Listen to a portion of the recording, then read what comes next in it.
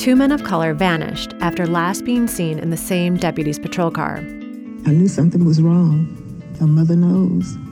It's the strangest case, the most unsettling case. Listen to the Last Ride podcast, part of the NPR network.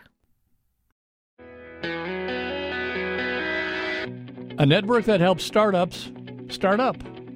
I'm Tom Shine, and welcome to The Range.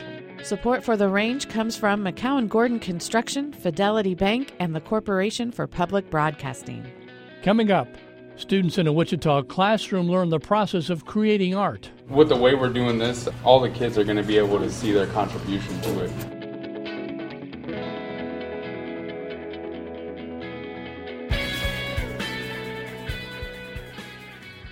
But first, Wichita's history of entrepreneurs is long and storied. Names like Beach, Cessna, Coleman, Lear, Kearney, and Devlin come to mind. Mary Beth Jarvis is the president and CEO of Nextus, an organization that supports entrepreneurs. The nonprofit works as a middleman to connect startups with mentors, customers, and capital. Jarvis told me that's critical in order to launch the next generation of entrepreneurs. We need the next waves of mavericks ready to jump out from the security of their 401k and the job in a corporation and live the dream of an entrepreneur. And they won't do that if they don't sense that there is a supportive network out there to help them along on what is going to be a risk-filled and tough journey. So I think building that network will ensure that the would-be mavericks of tomorrow actually make the leap and dive in with both feet to make their lives and our economy better as entrepreneurs. What's the current state of the startup world in Wichita right now? In a word, we've got momentum. Coming out of the pandemic, which made people think differently about how they wanted to conduct their professional lives, the energy around starting a business has really built. And I think in this region, that's particularly true. Is there one common trait that companies that succeed have, or something they do that separates them from companies that fail to gain traction? Boy, that is the question, isn't it? So I think the quality of the founder, and that is both kind of their smarts, but also their stick-to-itiveness. But honestly, it first starts with, are they solving a real problem in the marketplace that people are willing to pay to have solved? And the closer a founder stays to the feedback from their prospective customer, whether that's a consumer or it's a business, the more likely they are going to be to succeed. Listen, listen, listen. One of your specific goals is to help diverse entrepreneurs and companies flourish. Do diverse companies face more challenges? I look at the 50 companies that we took through our in-depth customer collision programs last year. 85+% of them were founded and led by underrepresented entrepreneurs. In Kansas, unfortunately, that still means a lot of things: women, rural, urban underserved, minorities, veterans. So we want to make sure that we are finding from every corner of our community the promising entrepreneurs. I know you've got probably a lot of stories. Can you just tell me one story, a favorite story about a company that you've seen, that you've worked with, mentored? Early in the pandemic, two sisters who'd grown up here in Wichita decided that what the job market of then, 2020, needed was a better way to onboard blue-collar and service industry employees from the mass shutting everything down that took place in the very early weeks and months of COVID.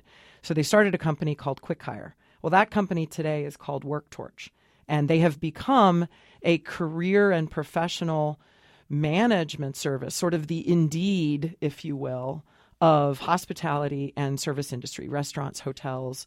Their own hard work has brought them every step of the way, but we've been alongside them, finding them capital, finding them customers, helping to connect them to mentors and resources. And so, whatever tiny percentage of their journey we've been, I'm super proud of them and just delighted to have been a part of that journey.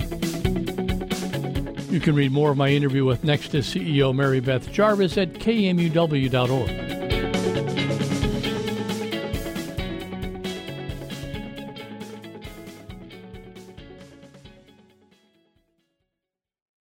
Arts Partners is meant to inspire creativity in students. The program brings artists to classrooms to show kids the importance of art and the process for how it's made. For this month's Artworks, Torrin Anderson travels to Washington Elementary, where students in Jay Jacoby's art class are working to create a mural. Wante's a local mural artist. He's a product of the Wichita Public Schools, just like myself. Wante Wolf is an artist that got his start early in life, as he explains to the class. Pretty good story. I did a book report in first grade, and I drew the characters out of the book report, and I was like, yo, this is spot on. This is my calling. Wolf then tells the art class what they will be working on together. You guys are going to help me out with our mural process. And the first part of the mural process is brainstorming. It's going to be focused on the saying, dream, believe, achieve. Wolf and Jacoby encourage the students to think of images that represent the slogan. They start with the color blue as a visual manifestation of dreaming, then move on to the word believe. Some images that spark belief. Believe in, what does it mean to believe in yourself? Yes, sir. Like have confidence. Okay. The students come up with an image of muscles to represent strength and books for building knowledge. The word achieve, what does that spark for you? Yes, sir. Like a goal. Like, what does the future look like for you? Yes. Being happy and successful. Wolf then instructs the students to start sketching out their visual ideas. I mean, essentially, think you're sketching for a mural. You're going to be presenting this to somebody asking for their permission to paint it on their property. The students return at a later date to start painting after Wolf has laid down a loose sketch using the students' ideas. As you guys can probably see, we have blocked in a lot of our colors, and we're using the blues again. It's like a manifestation of our dreams and ambitions. So that's the main thing that I want to get filled in today, all right? Wolf then turns to give some one-on-one instruction about shading. I mean, I know adults that get a little intimidated by it, but hopefully we'll learn something today that in the future you won't feel as intimidated by, okay? Our light source is going to be coming from the book she's reading. So everything on the back side of it is going to be a darker color, all right? Wolf will have the final brushstroke on the piece before hanging. I'm going to kind of do the mid to end part and all the way to the finish, and then they'll get to see the final product. With the way we're doing this, all the kids are going to be able to see their contribution to it. For The Range, I'm Torrin Anderson. You can find past episodes of Artworks at kmuw.org.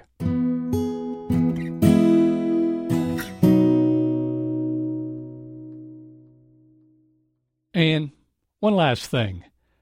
The U.S. Surgeon General released a report this week on the country's latest health danger, loneliness. He said loneliness poses as much risk as smoking 15 cigarettes a day. How did we get here? Technology has played a role. So did COVID, which forced all of us to isolate. A lot of people lost touch with friends, family, and work colleagues and never renewed those connections. And it's not just older folks sitting at home alone. The report says people ages 15 to 24 are spending less time with friends. The good news? Unlike cancer or heart disease, you and I can cure this. We can make someone feel less lonely. All it takes is our time. Hello in there. Hello. Thanks for joining us on The Range. Our producers for this week's show are Carly Cooper, Beth Goulet, and Jonathan Huber. Our digital producer is Hugo Fan, and Torrin Anderson composed our theme music. The executive producer of The Range is Fletcher Powell. I'm Tom Shine, and this is KMUW, NPR for Wichita. Someday I'll go and call Rudy.